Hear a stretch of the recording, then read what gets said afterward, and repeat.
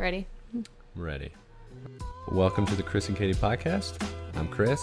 And I'm Katie. Thanks for listening. Okay. Hi, you guys all just missed. I pressed record a little bit too late because Chris just sang interrupt me. And if you're all wondering what the heck that means, Please elaborate. It's when I say, please don't drop anything on the floor as we record today. And he cut me off and said, Chris, do you want to say it? No, I do not. Okay, you basically, in a high pitch, said, okay. Okay, I definitely did not have that tone. It was much better. Well, you wouldn't replicate it, so I did it for you. All right, let's, what do you want to talk about today, Catherine?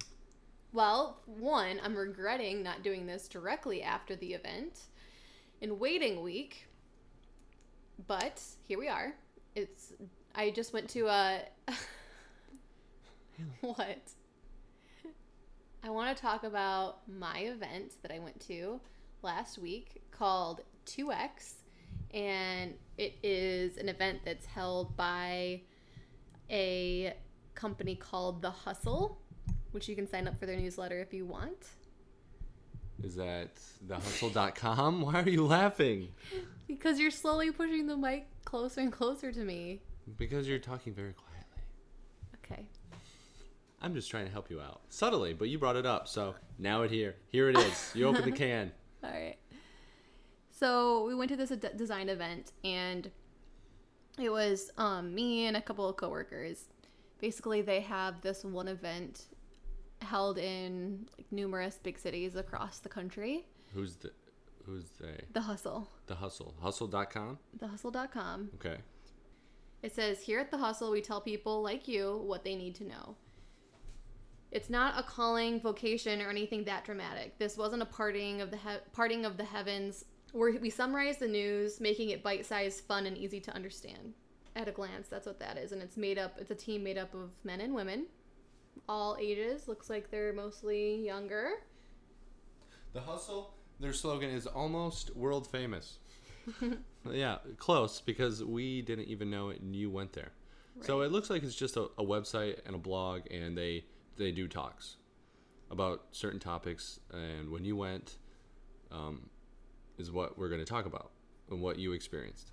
Right. So they had a special event that they've been holding in major cities across the country. They've been in San Francisco, LA, Atlanta, like Austin, Texas, all of those places. And finally they came to New York City, which is why I ended up going with a group of people from work, one of which is a part of The Hustle as far as getting their news feeds, and that's how she learned about it, and she shared it with the rest of us. So I didn't really know anything prior to it. I kind of just went with coworkers who knew more about it. Oh, that's cool. Right. So we went to the SVA Theater off of 23rd Street and 6th Avenue for any of you who are in the New York City area. And it was really cool. Basically, they had 10 women rather, tell their stories of success, and they all had a lesson intermixed in their talk. But the tricky thing was there were 10 people, and they had a 10-minute time limit for when they went up there. So it was super fast, and you had the host of it kind of open up the show, tell you what you would expect, and then you don't hear from the moderator until the very end. So it's basically, she talks about what you expect. She introduces the first person. The first person comes up, does their talk in 10 minutes. And the next person comes up to the stage, introduces themselves, and does their 10-minute spiel. And that happens for 10 people total. So it's really interesting and engaging, and there's not a lot of lull or awkward, like, moderator, like, when are they going to get to the point? They're very short, concise stories that are repetitious and rather vast in as far as like talks and what women's talking and what their topic is. Yeah, it's like a vast majority of them are very, very different from the next person. Like, they had speakers from Warby Parker. So there was an HR higher up in HR who was speaking about her experience as an Asian American, which she doesn't ever identify as that, and she would never use those words to describe herself. But when people see her, and she brought light to that.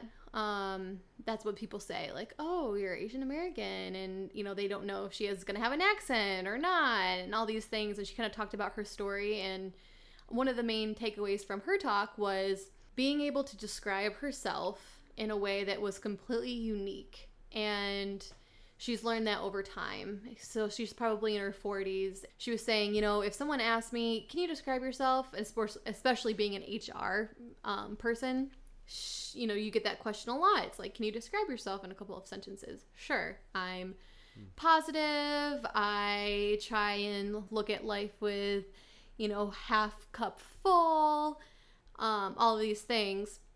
But she started to realize that someone else could take that exact description, and she wanted to have her own description that would only be her, because there's only one of her and in the world, just like the rest of us.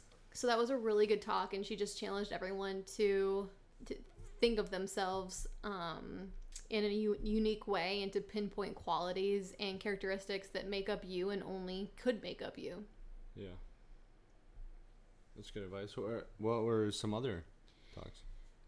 There were some other talks about impostor syndrome, which we wanted to talk about. So there was a woman from Israel who said that Hollywood came to her area and were looking for young blonde girls to play the daughter of the main actress, who was blonde.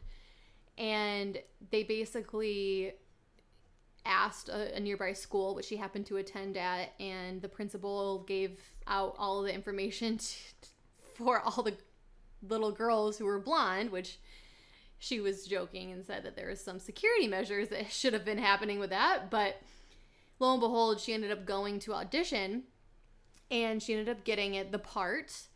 And she said, why don't we live like a child again? Like, I had no fears. I thought I could do it, and she had to go to a couple different auditions, and she didn't tell her mom about it because she was getting babysat by her older siblings, and she figured everything out. She figured out the carpool. She went with a friend who was going and stuck with them, and she did everything on her own to make sure everything was fine, and she did it fearlessly. And she was saying that, over time, the world starts to weigh on you, and you start to become insecure about this thing and that thing. And she just wants to tell the story of living like a child again, living like a childlike mentality. She was talking about how she's had imposter syndrome when she's come to the U.S. to work, and she almost feels as though she doesn't deserve the title or the opportunity, or there's someone else that's better at what she's doing than her. And granted, she was a founder or executive of the company that she was representing. It was just interesting to hear these thoughts from someone who was successful, and I've definitely had my fair share of imposter syndrome, and it's just about feeling like there's someone better out there to do your job, but yet you're here, and you're just kind of fearing subconsciously that you're going to get found out somehow. It's like the belief that you think you're an imposter and you don't fit in, or you think that you don't belong. Right. And if they find out, then they'll know that you don't belong there. Mm-hmm. Like, you're an imposter, you're a spy, but...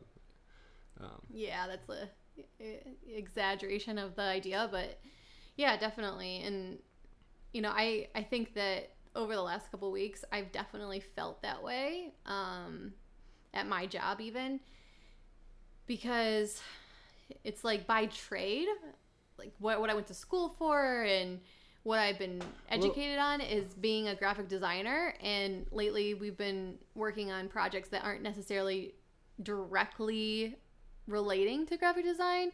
It might be skewing toward e-commerce or skewing toward marketing, skewing toward retail. And it's almost like, because it's not exactly graphic design, I start to feel like, do I know the best route? Do I know what I'm doing? Well, a little context to that too is we're not in Michigan anymore, and you are alone as a graphic designer here. Mm-hmm. You don't have anyone to turn to. You don't have anyone to. So you kind of have to grow up quick. You don't have anyone to look up to and say, "Hey, you're a graphic designer. I'm sure you know what I'm doing." Like, yeah, how I feel. I have to like watch my own back basically, because my whole team is comprised of different educations and different backgrounds. I'm kind of the graphic design representative for our group, and so I have to be comfortable and be flexible and agile with what I know and how I can apply it to different mediums or different circumstances, and so I could definitely relate to that. I'm still struggling with combating that idea. Idea of what?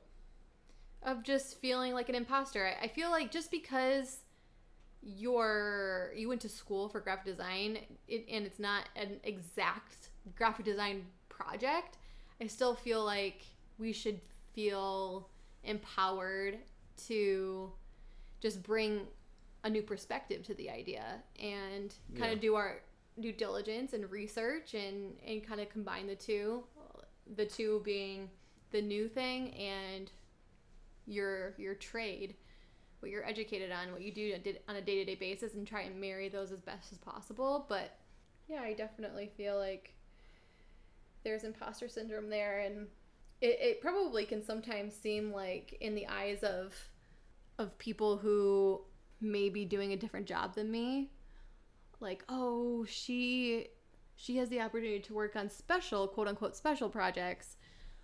They might think highly of me in that regard because I'm not working on quote unquote graphic design related projects. I'm working on more visionary, dreamlike things. Mm-hmm.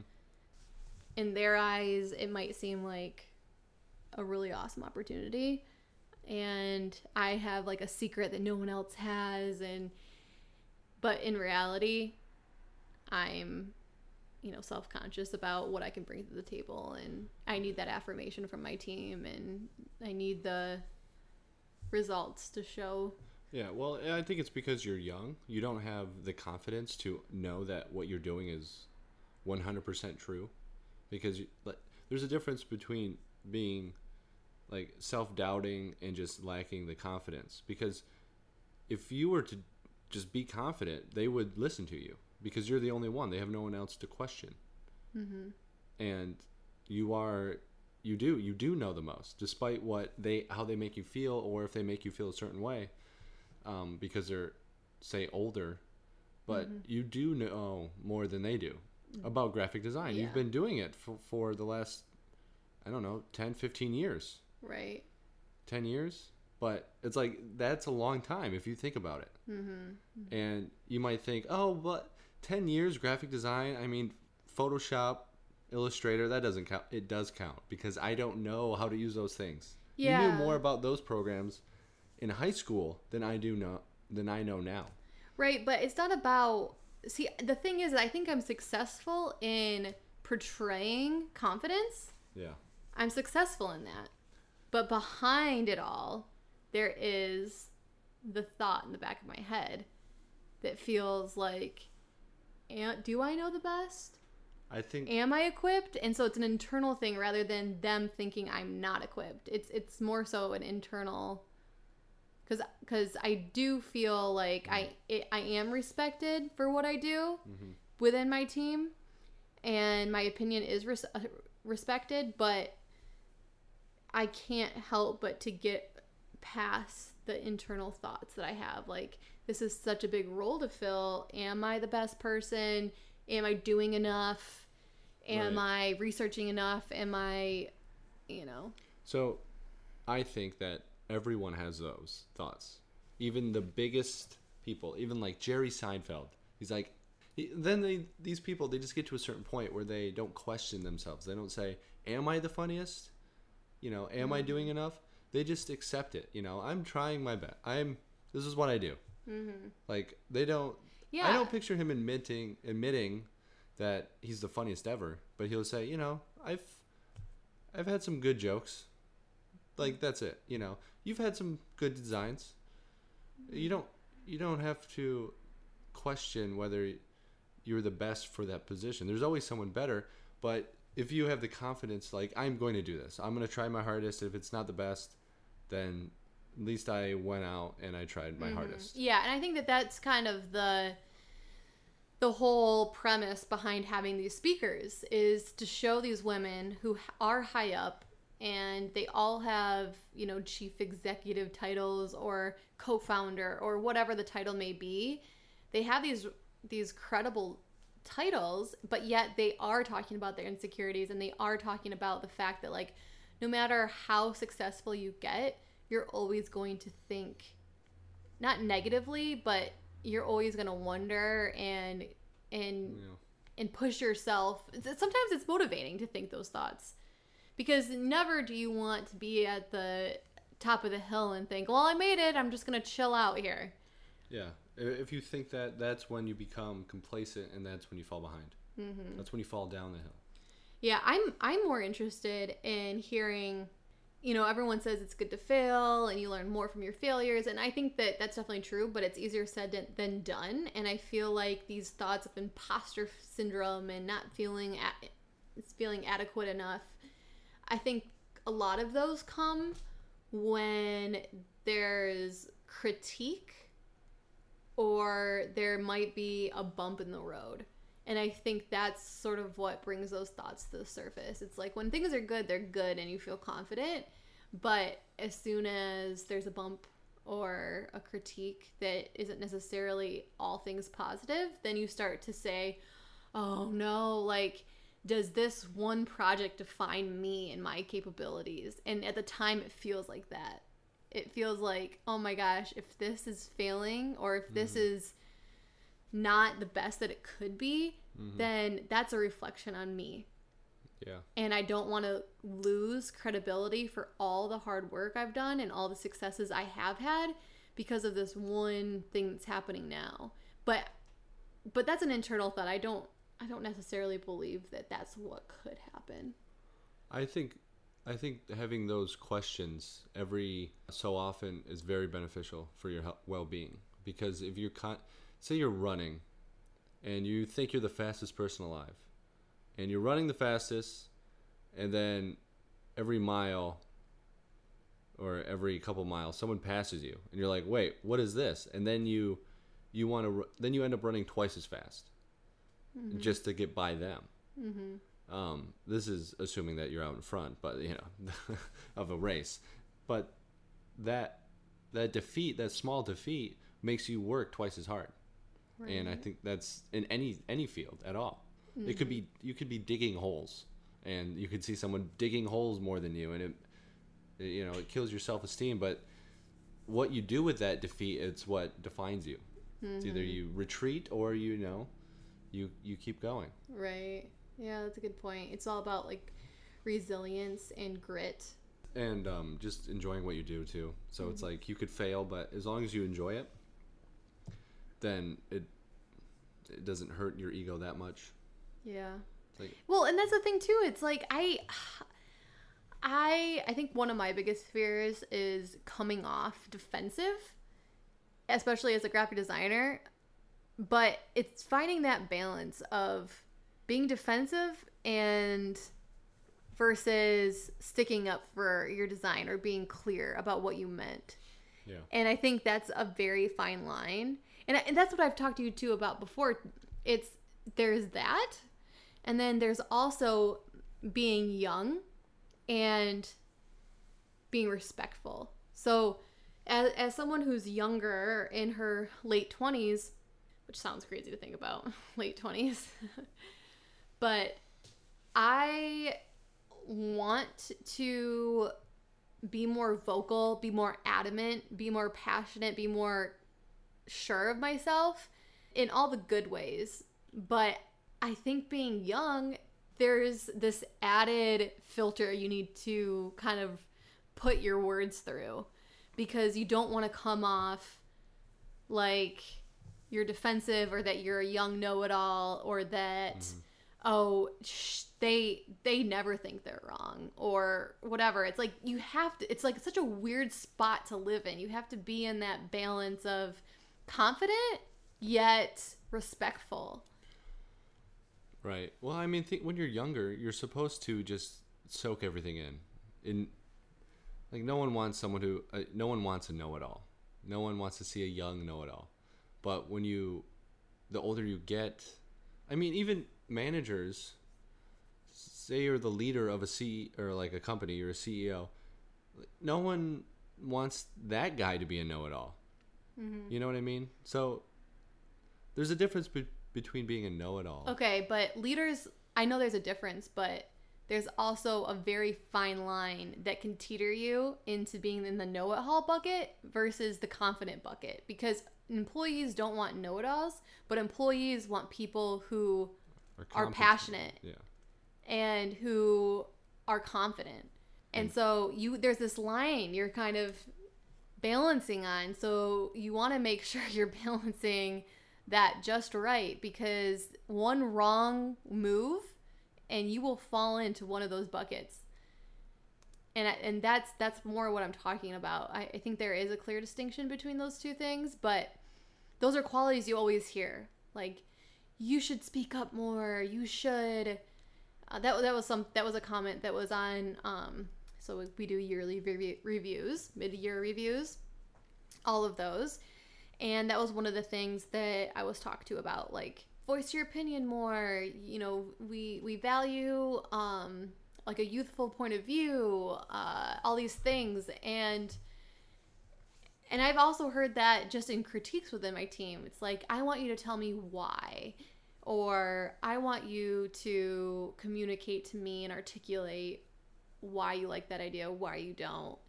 And I think also adding to the fact, not to like be super political about it, but I also think being a woman defines how you come off with certain sentences. Like, I've spoke my mind maybe a couple of times. I feel like the response isn't like, wow, that's very good, she's improving.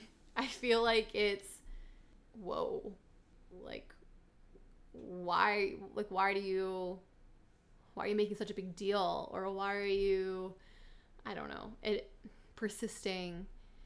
And so I can feel the bucket I'm being put into with those actions. Mm-hmm. And then on the flip side, I've held back and I've not said anything, or I've not stuck up for my design or my decision, and I kind of just listened and been told, you need to say things more directly. And then when I do that, you know, months later, it's like, whoa. Well, I think they think that because you don't do it very often. So if you do it on a whim, it's like, whoa, this is weird. But if you did it every day, it would just be like, oh, that's Katie again. Yeah, but even that's a fine line, because you don't want to pull that card out all the time, because then the intent behind it is moot. Right. You don't want to do that.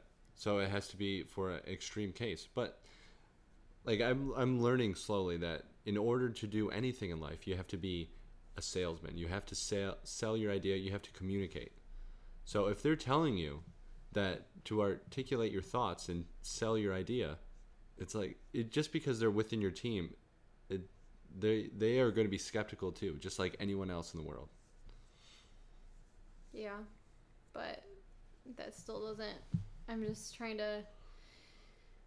This is the unfortunate thing, is I think that there's no clear answer. I think that a lot of it is about I don't know, researching. I mean, we need to read some books about how to combat this. So I think a lot of it's your environment, and you can't help what people think or jump to conclusions. But I definitely think that being young is hard with, you know, acting like a leader, because it doesn't come off like acting like a leader, you know, 9 times out of 10. Yeah. You have to be very selective with how you say things, the tone, even the words you use, every single thing. And then hopefully as we get older, we don't have to think like that. Well, I think it just gets easier because when you're young, you're not used to it. You're not you haven't been in a work environment that requires that. And you're in high school, but you don't talk in high school. In college, everyone's just like wearing sweats to class. But in the work environment, it's totally different. I don't think you don't have to worry about it. I think it becomes second nature. It becomes easier for you. Yeah, but I also think that there is unconscious bias to your age and your title and how the words you say are perceived. Okay. And that's the struggle of being young. I believe that. And that's the struggle of not only being young, but being a young woman. Okay.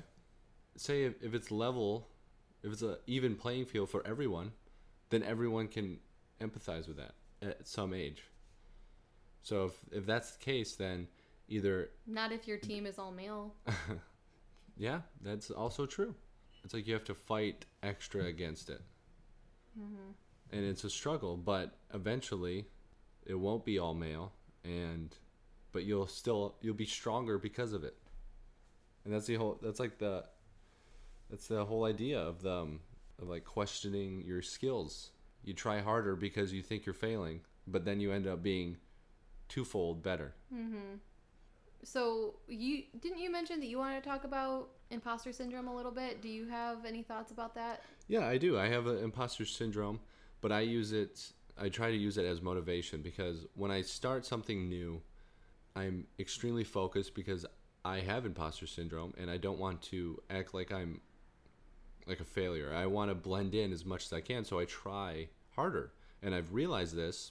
I realized that my level is a little bit higher, so I try to maintain that level, that threshold, that level I came in at for a new job, because it's like I started out really good, I got offered a job, but then I don't want to go into like a rut.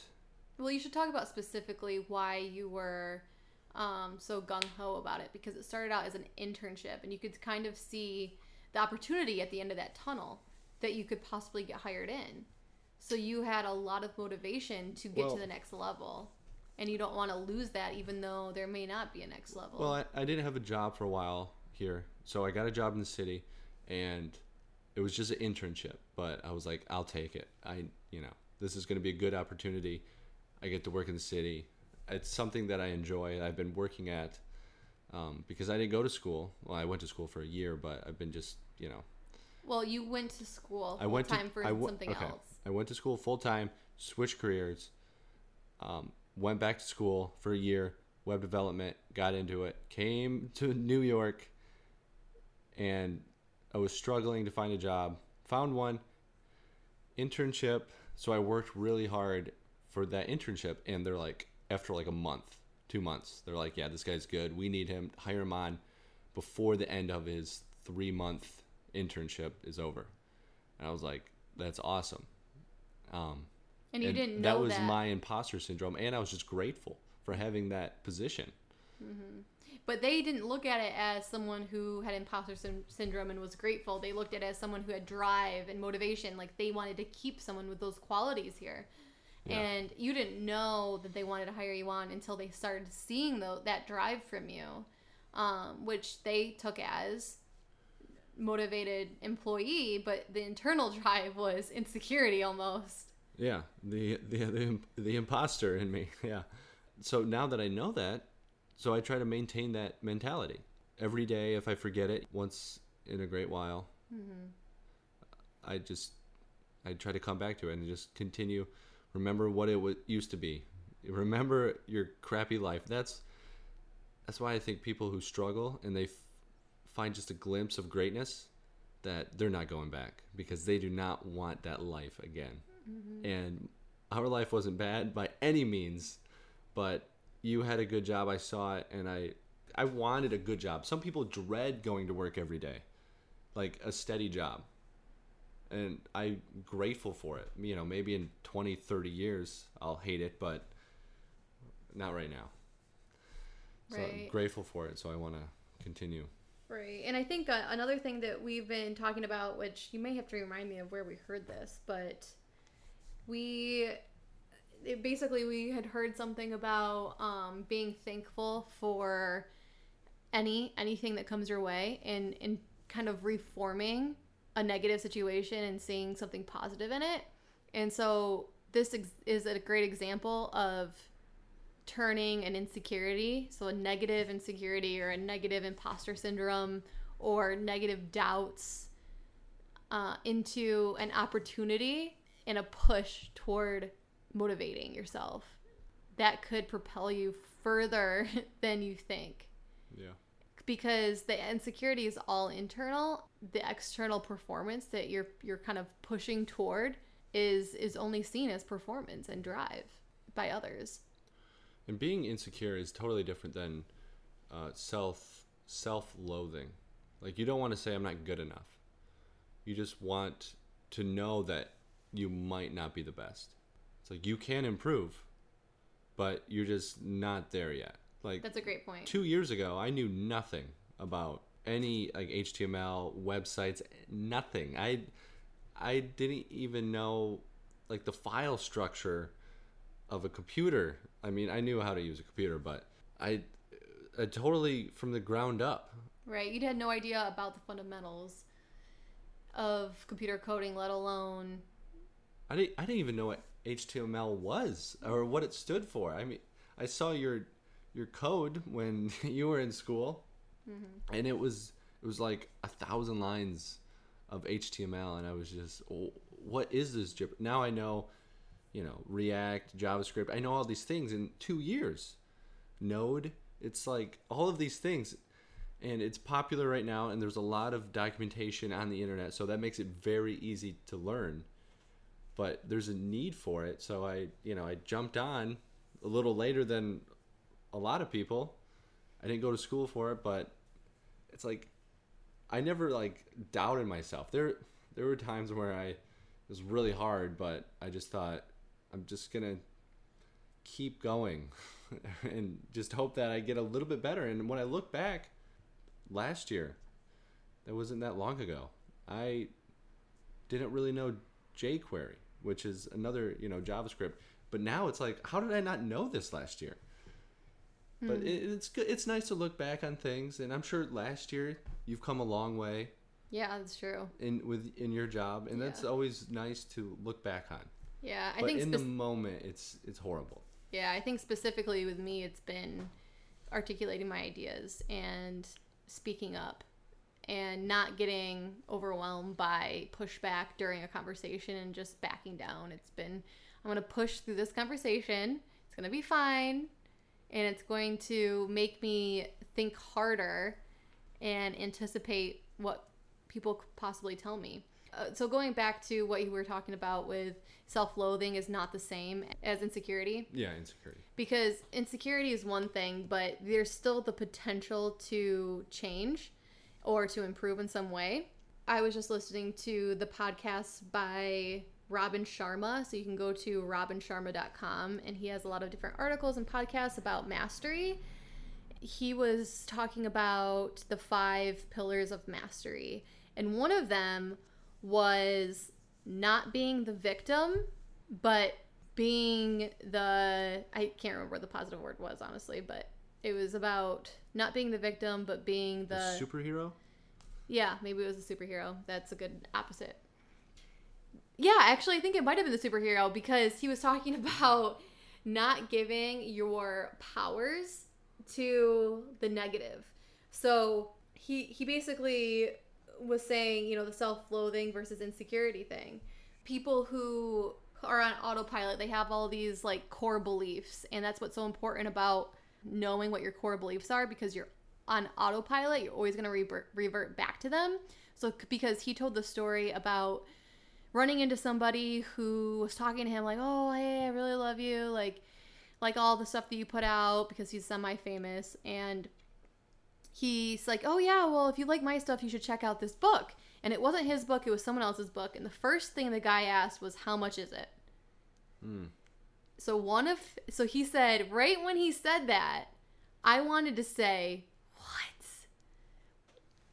This book I recommend to you because it could change your life. It it could really motivate you. It could change the trajectory of where you're going, where you're headed, or give you the fuel you need to keep going. And you ask me how much it is? Yeah. You know, it's a $20 book. But that tells me his core belief is all about money. How much is it? And that's the victim mentality. Saying, oh, I can't do it because I don't have enough money. Oh, I can't do it because I don't have enough time. I can't do it because I'm so busy. Yeah. Or I can't do it because I'm average and they're not paying me to do this, so why would I even attempt? Unless I get paid more or unless blah, blah, blah. And that's the victim mentality is, you know, all this stuff is happening to you and you have this barrier you can't get past in order to do it, so I'm out. And there is the 1% out there who pushes through that and says, I'm not going to give you my superpower to grow in knowledge because a book is $20. I'm not going to have you stop me from going to a seminar because I don't have time. I'm going to prioritize things and get around this barrier you call time and make time for something that is going to be a great investment in my life. And that's all about seeing the potential. And it's all about being in the present and doing all you can now. And so there's a few thoughts that are going around in my head, a couple different directions, but one of them is not living in the past because you can't change the past. And we talked about this in another podcast about anxiety and how anxiety lives in the future. Like, oh, what about this in the future? What if I get lost? What if, you know, the computer breaks down or whatever? And, you know, the now is what's important. And if we can have micro wins in our life and say, you know what, I'm going to schedule a 15-minute meeting with myself to get inspired. And now that I scheduled that meeting today and I'm used to doing it every Monday, then maybe I'll start doing it on Tuesday. Or maybe I don't need a reminder anymore. Maybe it's just ingrained in me. It's all about those micro wins to propel you to become habitual in positivity. Did you have anything to add? You look like you're thinking. Yeah, I mean, that's a lot to take in. But when I think of habits are what I try to run my life. And I've heard that people that are extremely busy, they have habits. That's the only way they can get so much stuff done. It's because they do the same thing every day. And it takes away that thought process that is just a wasted energy through their brain. If you eat oatmeal every day, that's one less thing you have to think about for breakfast. It's like you don't even have to think about it. It's like brushing your teeth. You wake up, you brush your teeth. If you had to wake up every day and like say you did everything backwards, you would be so confused by 10 o'clock. You would wonder what's happening in your day. Like, it sounds horrible to me. And I used to think I was boring because I love habits. I love doing the same thing every morning, waking up, go to the bathroom, brush my teeth, drink some water, work out, then make coffee, and then go to work. It's like I have it down but then I realized that is like a small superpower. I have my morning planned out every day. But when I doesn't work out, I get cranky and I get like thrown off. I'm like, what's happening here?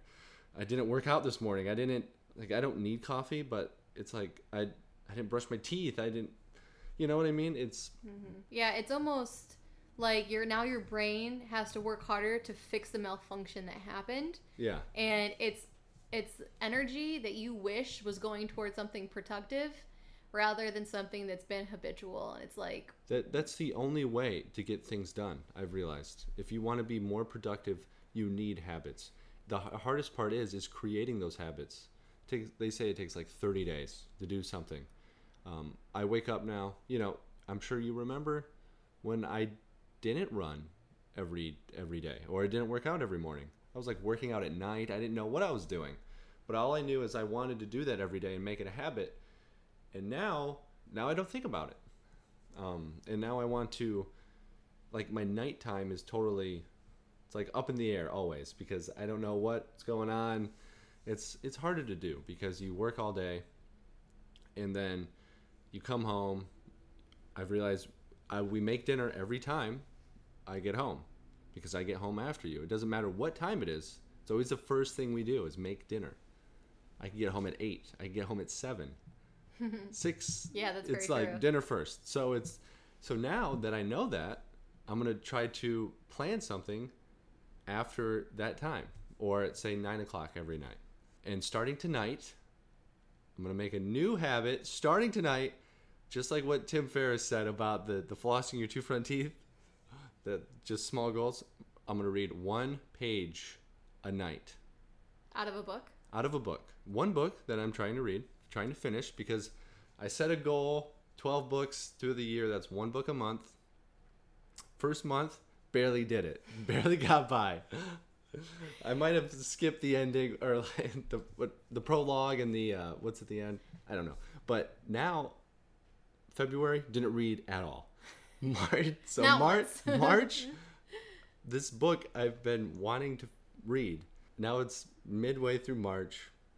Still haven't read this book. So it's 2 months that I couldn't get 1 book down. So now I'm throwing out that out the window. I'm going with 1 page in 1 book a night in hopes that I'll be intrigued and I'll read more. And if I read 5-10 minutes a night before bed, or whenever I try to implement this as a habit, I'll need to do it in order to go to sleep. And that's how habits are made. Let's go! Awesome. Well, that's also how the best way to do goals, because let's face it, the 12 books in a year, that's a New Year's resolution. That's not necessarily a goal. Goal is starting small and building up. So I think that was a good realization. So we're going to end on that note, and just remember that you can turn an insecurity or anything negative into a positive, or see a positive in it. And always be pushing yourself. And believe in yourself. That's a big one. Yeah. Even though you see the potential. Even though you might be insecure, just believe what you're doing is true and right. And look back in a year and you'll see.